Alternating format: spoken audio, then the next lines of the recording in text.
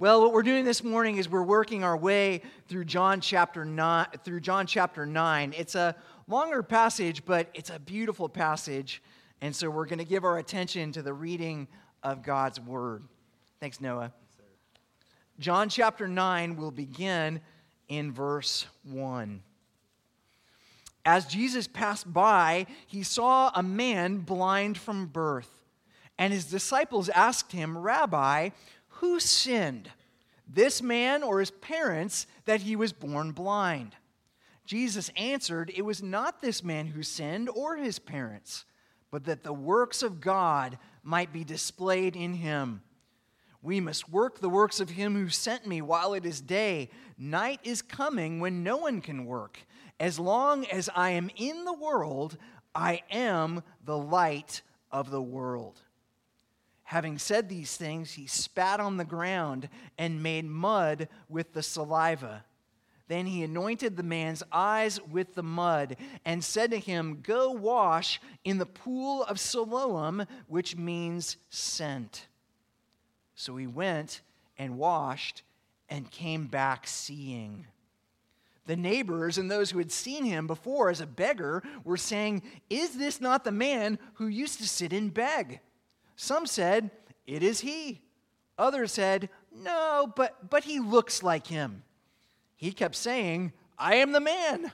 So they said to him, "How then were your eyes opened?" He answered, "The man called Jesus made mud with saliva and anointed my eyes and said to me, 'Go to Siloam and wash.' So I went and washed and received my sight." So they said to him, "Where is he?" He said, "I do not know." They brought to the Pharisees the man who had formerly been blind. Now it was the Sabbath day when Jesus had made the mud and opened his eyes. So the Pharisees again asked him how he had received his sight. And he said to them, "He put mud on my eyes, and I washed, and I see." Some of the Pharisees said, "This man is not from God, for he does not keep the Sabbath." But others said, "How can a man who is a sinner do such signs?" And there was a division among them. So they said again to the blind man, "What do you say about him, since he has opened your eyes?" He said, "He is a prophet." The Jews did not believe that he had been blind and had received his sight until they called the parents of the man who had received his sight and asked them, "Is this your son, who you say was born blind? How then does he now see?"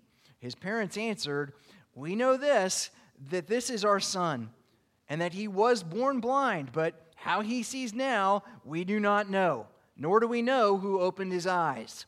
Ask him, he is of age, he will speak for himself." His parents said these things because they feared the Jews, for the Jews had already agreed that if anyone should confess Jesus to be the Christ, he was to be put out of the synagogue. Therefore, his parents said, "He is of age, ask him." So the second time they called the man who had been blind and said to him, "Give glory to God.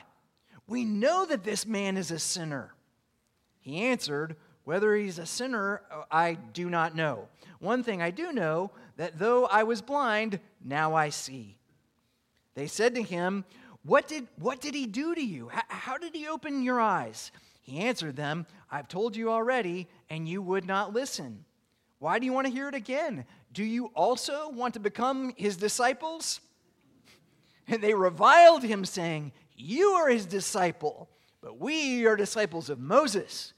We know that God has spoken to Moses, but as for this man, we do not know where he comes from." The man answered, "Why, this is an amazing thing. You do not know where he comes from, and yet he opened my eyes. We know that God does not listen to sinners, but if anyone is a worshiper of God and does his will, God listens to him. Never since the world began has it been heard that anyone opened the eyes of a man born blind.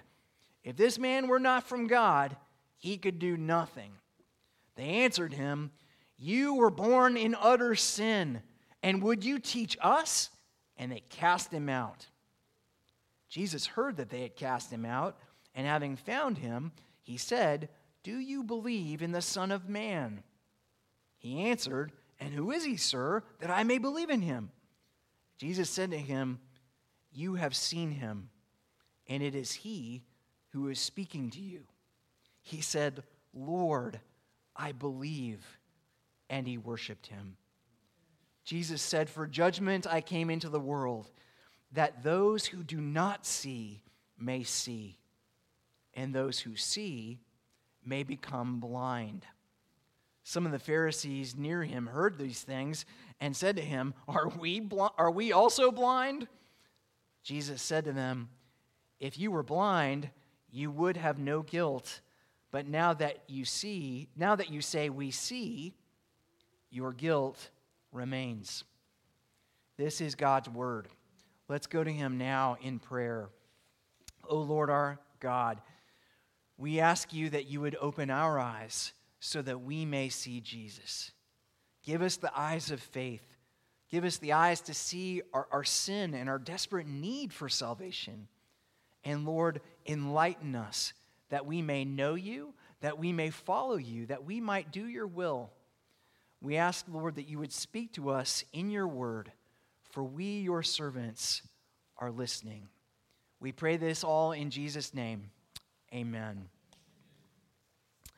How many of you remember the magic eye craze from the 1990s? Anybody? I've got a slide of it in the back. You want to put that up for me? I think all of our slide people left. I think maybe they're all in the back. Okay, give me the slide. Ready? Oh, there's no slide in the slideshow. Well, I was going to show you the magic eye. You'll just have to remember it in your mind, okay? There was a time in around 1992 or thereabouts where you could not go anywhere without seeing one of these posters. It looked like a completely random series of dots on the paper, but if you stared at it long enough, then it morphed into a picture. Now, I have a confession to make. I could never see the magic eye picture. 30 years ago, I would stand in front of one of these pictures at the mall, and I would stare at them. The mall was where we used to buy things before Amazon was. I would stare at this magic eye poster in the mall, and nothing. I would never see it. People would walk up next to me, look at that thing for 5 seconds, and say, "Hey, a sailboat." Then another guy would walk up, stare at it for another few seconds, and say, "Oh, look, 2 unicorns playing checkers." For me, it was always just a maddening collection of dots on a paper. I couldn't see it. I discovered that being unable to see the magic eye picture is a lot like being a bad bowler. If you can't see the magic eye poster, you get a lot of unsolicited advice from people who can clearly see the magic eye picture. If you can't see the picture and everyone else can see the picture, then everyone else on earth feels compelled to explain it to you, as if it were merely lack of information that is preventing these dots from becoming the Mona Lisa. Now, I take you down that trip down memory lane to the world of the magic eye 1990s because I have no idea what it's like to be blind, but I do know what it's like to be unable to see.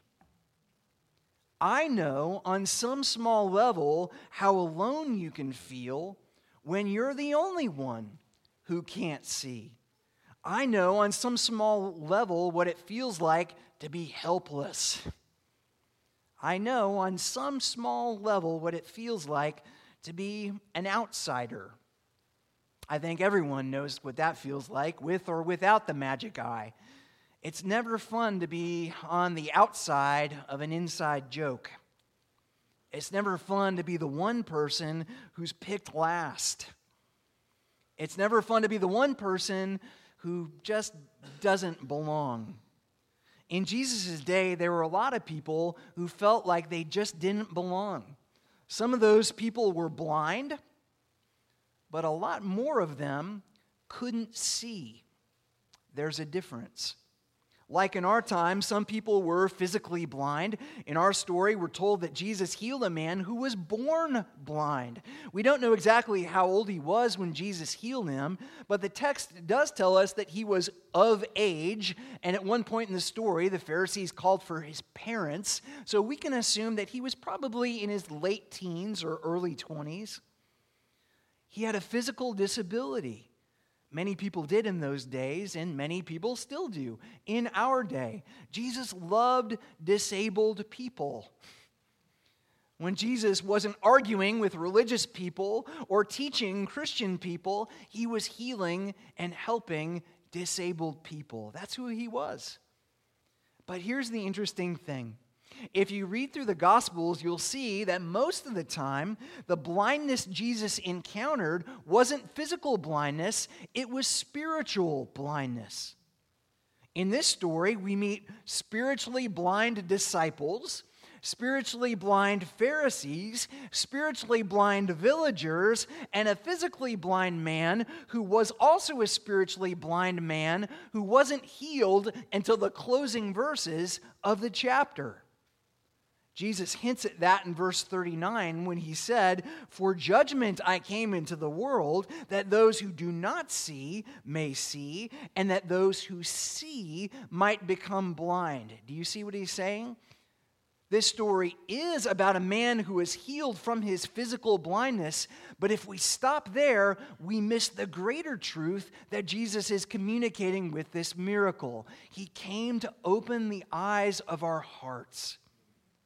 He came to give us faith so that we can see the real world as it really is for the very first time. He even calls himself, lest we miss it, the light of the world.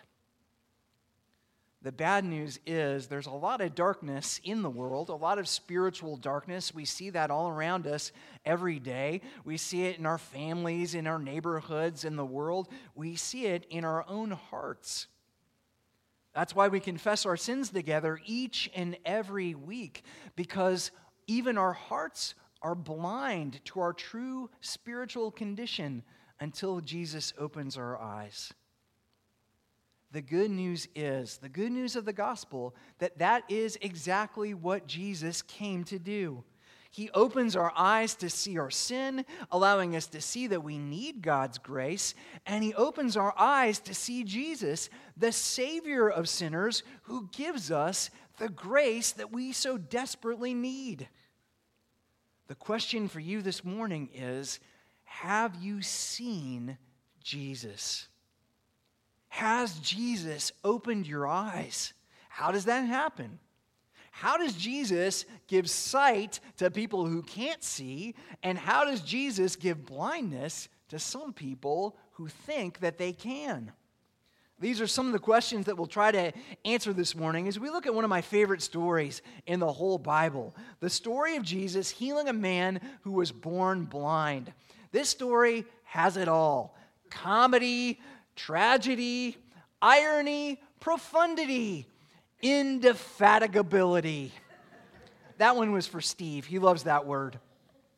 So where do we begin? Well, normally I would do kind of a 3-point outline or 3 or 4 big questions, but this story is a little bit different. In this story, we have really a 2-act outline, Act 1 and Act 2. So instead of exploring kind of 2 or 3 big ideas, we're just going to walk through this story together. In Act 1, we'll see the blindness of the disciples and the physical healing of a physically blind man. So the blindness of the disciples and the physical healing of a physically blind man. That's Act 1. And then we'll move on to Act 2, where we'll see the blindness of the Pharisees and the spiritual healing of a spiritually blind man. So the blindness of the Pharisees and the spiritual healing of a spiritually blind man. Along the way, we'll meet some blind villagers, we'll meet 2 blind parents, and we will see that our greatest need is Jesus. the light of the world. All right, are you ready? Let's take a closer look. We begin with Act 1, where Jesus began. That's always a good idea, with a group of spiritually blind disciples who have a question about a physically blind man. Verse 1, as Jesus passed by, he saw a man blind from birth, and his disciples asked him, Rabbi, who sinned, this man or his parents, that he was born blind? Now that seems like an odd question, does it not? Generally, when we encounter a disabled person, our first instinct isn't to try to blame that disabled person for their disability. It seems like a crazy thing to do. I have said and done a lot of sinful and foolish things in my life, but I have never walked up to a person in a wheelchair and said, I wonder what she did to deserve this. Isn't that a weird reaction? So why would the disciples ask this? Well, on one level, they were just doing what all of us do when we see problems in the world. Our first instinct is to ask, who's responsible for this? Who's to blame? Why is this country going down the tubes? It must be his fault. It must be her fault. It must blame the parents, blame the schools, blame the president, blame the old president. Somebody has to be blamed when we see that something is wrong in the world. Who sinned, Jesus? This man or his parents, that he was born blind? Well, in this case, what the disciples really wanted was an explanation of one of the finer points of Jewish law. You can tell because they called Jesus Rabbi in verse 2. In Jesus' day, the rabbis taught that if something bad went wrong, if there was someone who was suffering, then God was punishing that person. That was the only possible explanation. If you read the Old Testament, you'll find the same line of reasoning in the book of Job. When calamity fell upon Job, Job's 3 friends came around him, and they tried to pinpoint what exactly Job had done wrong. That's almost the whole book. Job is pleading his innocence. He's saying, I didn't do anything wrong. And they're saying, just admit it. Confess your sins. Clearly you've done something, because bad things aren't supposed to happen to good people. But here, in this case, we have a unique situation because this man was born blind. So either he sinned somehow in the womb, which seems unlikely, or maybe his parents sinned while he was in the womb, which seems unjust. But either way, the disciples knew, or thought they knew, that someone must be blamed. Who did it, Jesus? Who sinned? This man or his parents? Who's to blame? Verse 3. Jesus answered, it was not that this man sinned or his parents, but that the works of God might be displayed in him. We must work the works of him who sent me while it is day. Night is coming when no one can work. As long as I am in the world, I am the light of the world. Here's what Jesus is saying. Sometimes bad things happen to us, and we simply don't know why.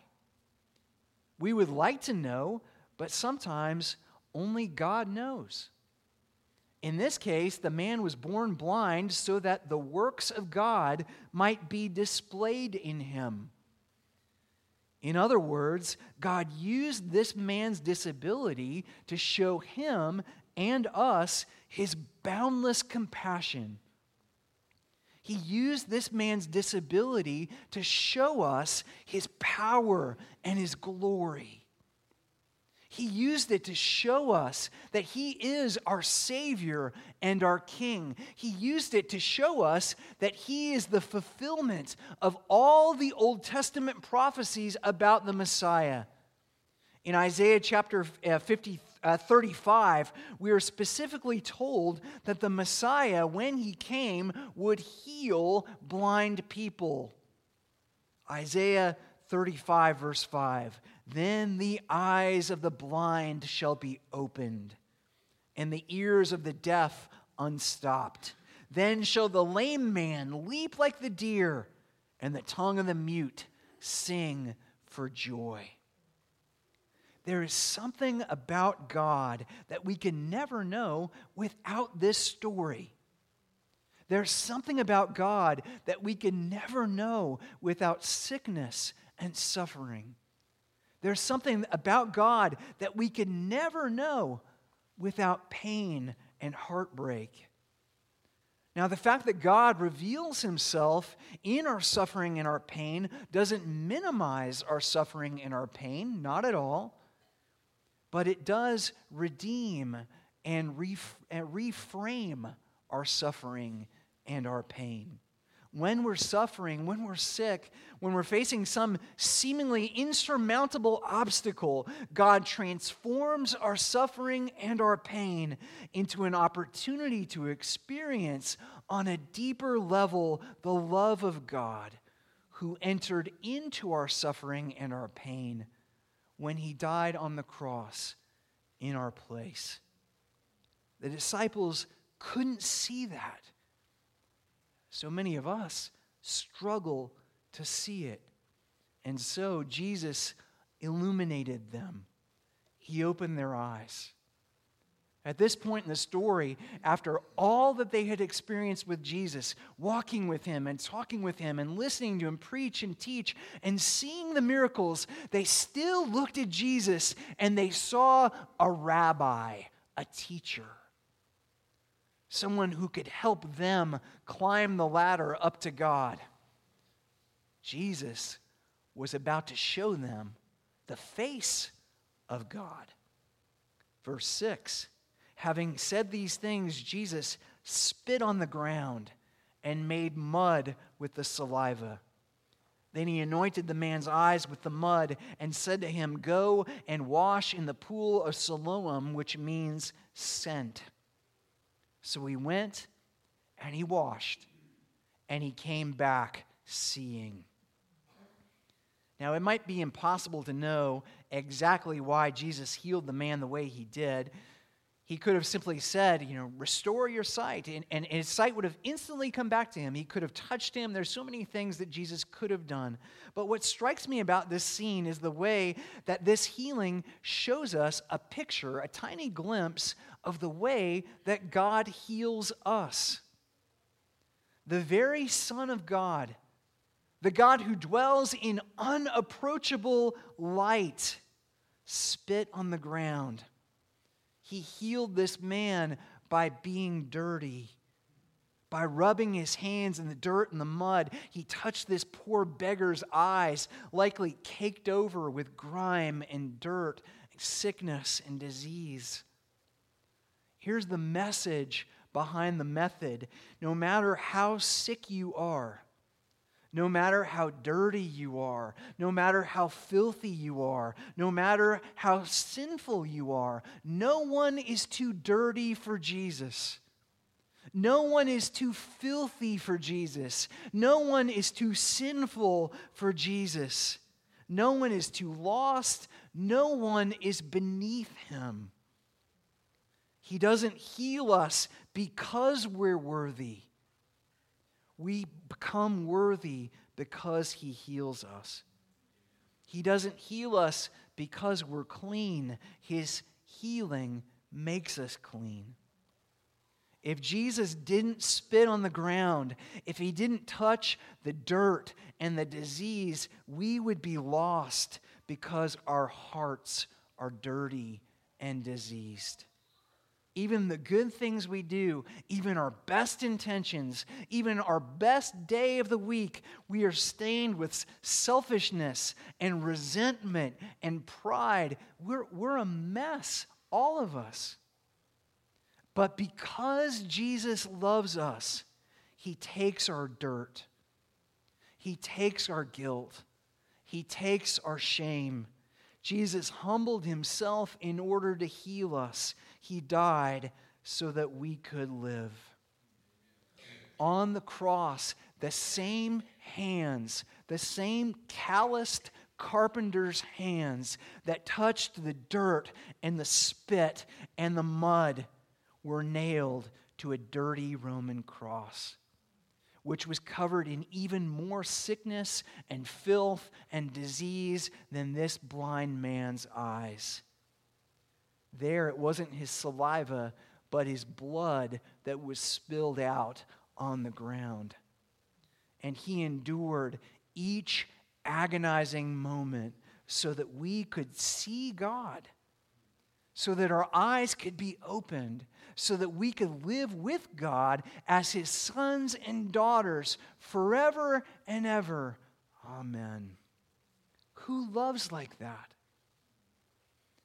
After Jesus touched this man's eyes, he told him to go wash in the pool of Siloam, which John helpfully notes means sent. If there's any ambiguity in why Jesus touched the dirt and the ground to make clay, there's none here, my friends. 7 times in the book of John, Jesus is referred to as the Holy One who has been sent by God.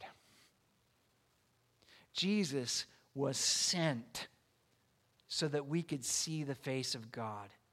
Jesus was sent to be the light of the world. Jesus was sent to open our eyes. That takes us to Act 2, the blindness of the Pharisees and the spiritual healing of a spiritually blind man. The blind man, having received his sight, we now turn to the spiritual blindness of the Pharisees, a group of deeply religious men who, ironically, sought to enlighten the nation of Israel by teaching them God's laws. Now, before we get to the Pharisees, I would be remiss if I didn't point out the hilarity that ensues in verses 8 through 10.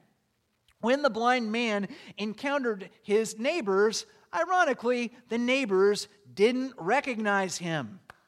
They couldn't see him. He saw them, but they didn't recognize him at all. In a way, they were more blind than he was at the beginning of the story. Verse 8, the neighbors and those who had seen him before as a beggar were saying, "Is this not the man who used to sit and beg?" Some said, "It is he." Others said, "No, but he is like him." He kept saying, "I am the man." So they said to him, "Then how were your eyes opened?" He said, "It was Jesus." And they said, "Where's Jesus?" See, they couldn't see him either. And then the man said, "I don't know." Because even though he could now see in the most important way, he still couldn't see. He couldn't see with the eyes of faith. Not yet, anyway. Back to the story. Now, the man's neighbors brought the man to the Pharisees, who proceeded to demonstrate their own spiritual blindness by having a heated argument about whether it was permissible for Jesus to heal this man on the Sabbath day, about whether Jesus had broken God's law. Now, the question is, what did the Pharisees miss? I already alluded to Isaiah 35, where God told the people very explicitly, when the Messiah comes, he's going to open the eyes of the blind. That's how you'll know they completely missed it. What I didn't mention is Psalm 146, verse 8, where we read, "The Lord, Yahweh, the great I am, opens the eyes of the blind." In other words, only God can open people's eyes. Jesus just opened someone's eyes, and so we would expect the Pharisees to say, "Ah, I see, he must be God." But is that what they said? No. They said, he must be a sinner. He must be violating God's law. Total blindness. Like a young Pastor Joel standing before the Magic Eye poster, they could not connect the dots. There's more. The religious leaders were also blind to the true nature of the Sabbath. The Sabbath was supposed to be a foretaste of heaven. The Sabbath is a celebration of rest and worship and mercy. On the Sabbath day, the Lord's day, we as God's people get to experience a tiny taste of shalom, a Hebrew word that means wholeness and peace. That's what the writer of the book of Hebrews was talking about when he wrote, "So then, there remains a Sabbath rest for the people of God. For whoever has entered God's rest has also rested from his works as God did from his."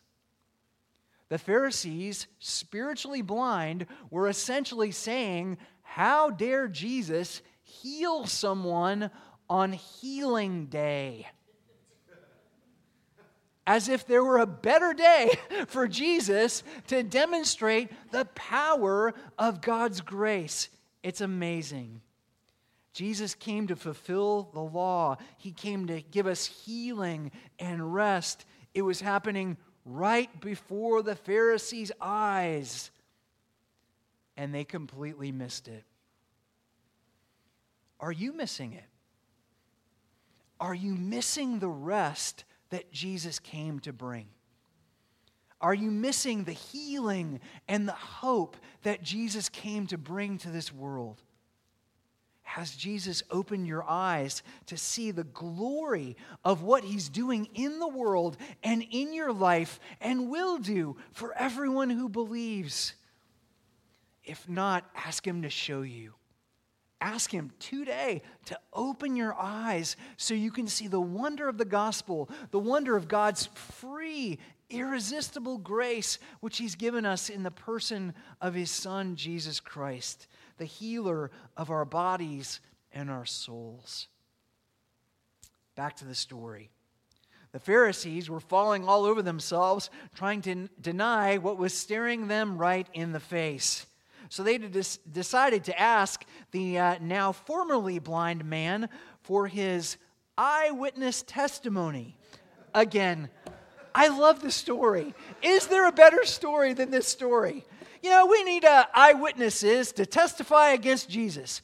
Somebody call that blind guy. He's seen pretty well these days. Well, here he comes, verse 17. So they said again to the blind man, "What do you say about him, since he has opened your eyes?" He said, "He is a prophet." Ooh, he's close. He's so close. That dimmer switch is turning up little by little. Now, this is somewhat of an aside, but that's how many of us come to faith, isn't it not? You know, sometimes the light switch goes on, boom, the light is on and we can see. For others of us, it takes a little bit of time for our eyes to adjust to the light. It's more of a dimmer switch where the realization of who God is gets a little bit brighter and brighter as we study his word, as we hear the gospel, as we surround ourselves with Christian brothers and sisters. But back to the story. The Pharisees weren't wild about even that mild affirmation of Jesus, so they tried a different approach. Maybe this man wasn't actually blind. Maybe this is all a hoax. Maybe it's a conspiracy. Call his parents. Let's see what they have to say. Verse 20, his parents answered, "We know that this is our son," good, "and that he was born blind," hey, there we go, "but how he sees now we do not know, nor do we know who opened his eyes. Ask him, he's of age, he'll speak for himself." These two should be politicians. I mean, that's like, you could take that answer right to the debate stage. I can neither confirm nor deny that Jesus healed our boy. I don't know, why don't you ask him? Well, there we go. Back to the son, verse 24. So for the second time, they called the man who had been blind and said to him, "Give glory to God." That's kind of like saying, swear to God. You know, swear on your mother, swear on your kids. "We know that this man is a sinner." He answered, "Whether he's a sinner, I do not know. One thing I do know, that though I was blind, now I see." They said to him, "What did he do to you? How did he open your eyes?" He answered them, "I've told you already, and you would not listen. Why do you want to hear it again? Do you also want to become his disciples?" Short answer, no. They very much did not want to become his disciples. They began hurling insults at him. They began hurling insults at Jesus and the man that he healed. Verse 28, and they reviled him, saying, "You are his disciple, but we are disciples of Moses. We know that God has spoken to Moses, but as for this man, Jesus, we do not know where he comes from." Apparently, they missed the first Christmas. The angels, the shepherds, the wise men from the east, the Herod and the killing of the... How could they miss it? Totally blind. Maybe they didn't really want to see. Verse 30, the man answered, "Why, this is an amazing thing. You do not know where he comes from, and yet he opened my eyes. We know that God does not listen to sinners, but if anyone is a worshiper of God and does his will, God listens to him. Never since the world began has it been heard that anyone opened the eyes of a man born blind. If this man were not from God, he could do nothing." That was the final straw for the Pharisees. Blinded by rage, they threw the man out of the synagogue, which was not only a violent physical removal, which certainly it was, but also his excommunication. Do you see the irony here? Back when this man was blind, physically blind, he had been an outcast in his community. He had been a beggar. People paid as much attention to him as we pay to the people who ask for money from us on the street. Maybe a glance, and then we quickly avert our gaze. We look away. It's too uncomfortable. It's too painful. He was excluded. But Jesus healed him and restored him. He was back. He was no longer an outcast. He was part of the community again until the blind Pharisees put him out of the synagogue and out of the people. Jesus heard what they had done and came to him again. The first time it was to restore his physical sight. This time it was to restore his spiritual sight. Verse 35. Jesus heard that they had cast him out, and having found him, he said, "Do you believe in the Son of Man?" He answered, "And who is he, sir, that I may believe in him?" Jesus said to him, "You have seen him, and it is he who is speaking to you." He said, "Lord, I believe," and he worshiped him. Jesus said, "For judgment I came into the world, that those who do not see may see, and those who see," the Pharisees, the legalists, the moralists, "may become blind."